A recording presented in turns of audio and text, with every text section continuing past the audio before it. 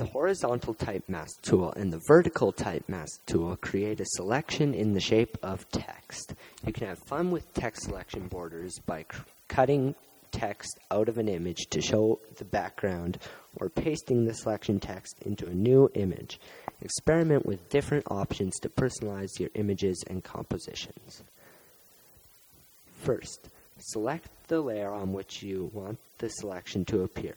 For best results, don't create the type selection border on a text layer. Second, select the horizontal type mask tool or the vertical type mask tool.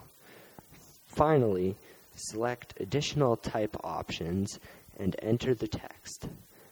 The type selection border appears on the image of the active layer.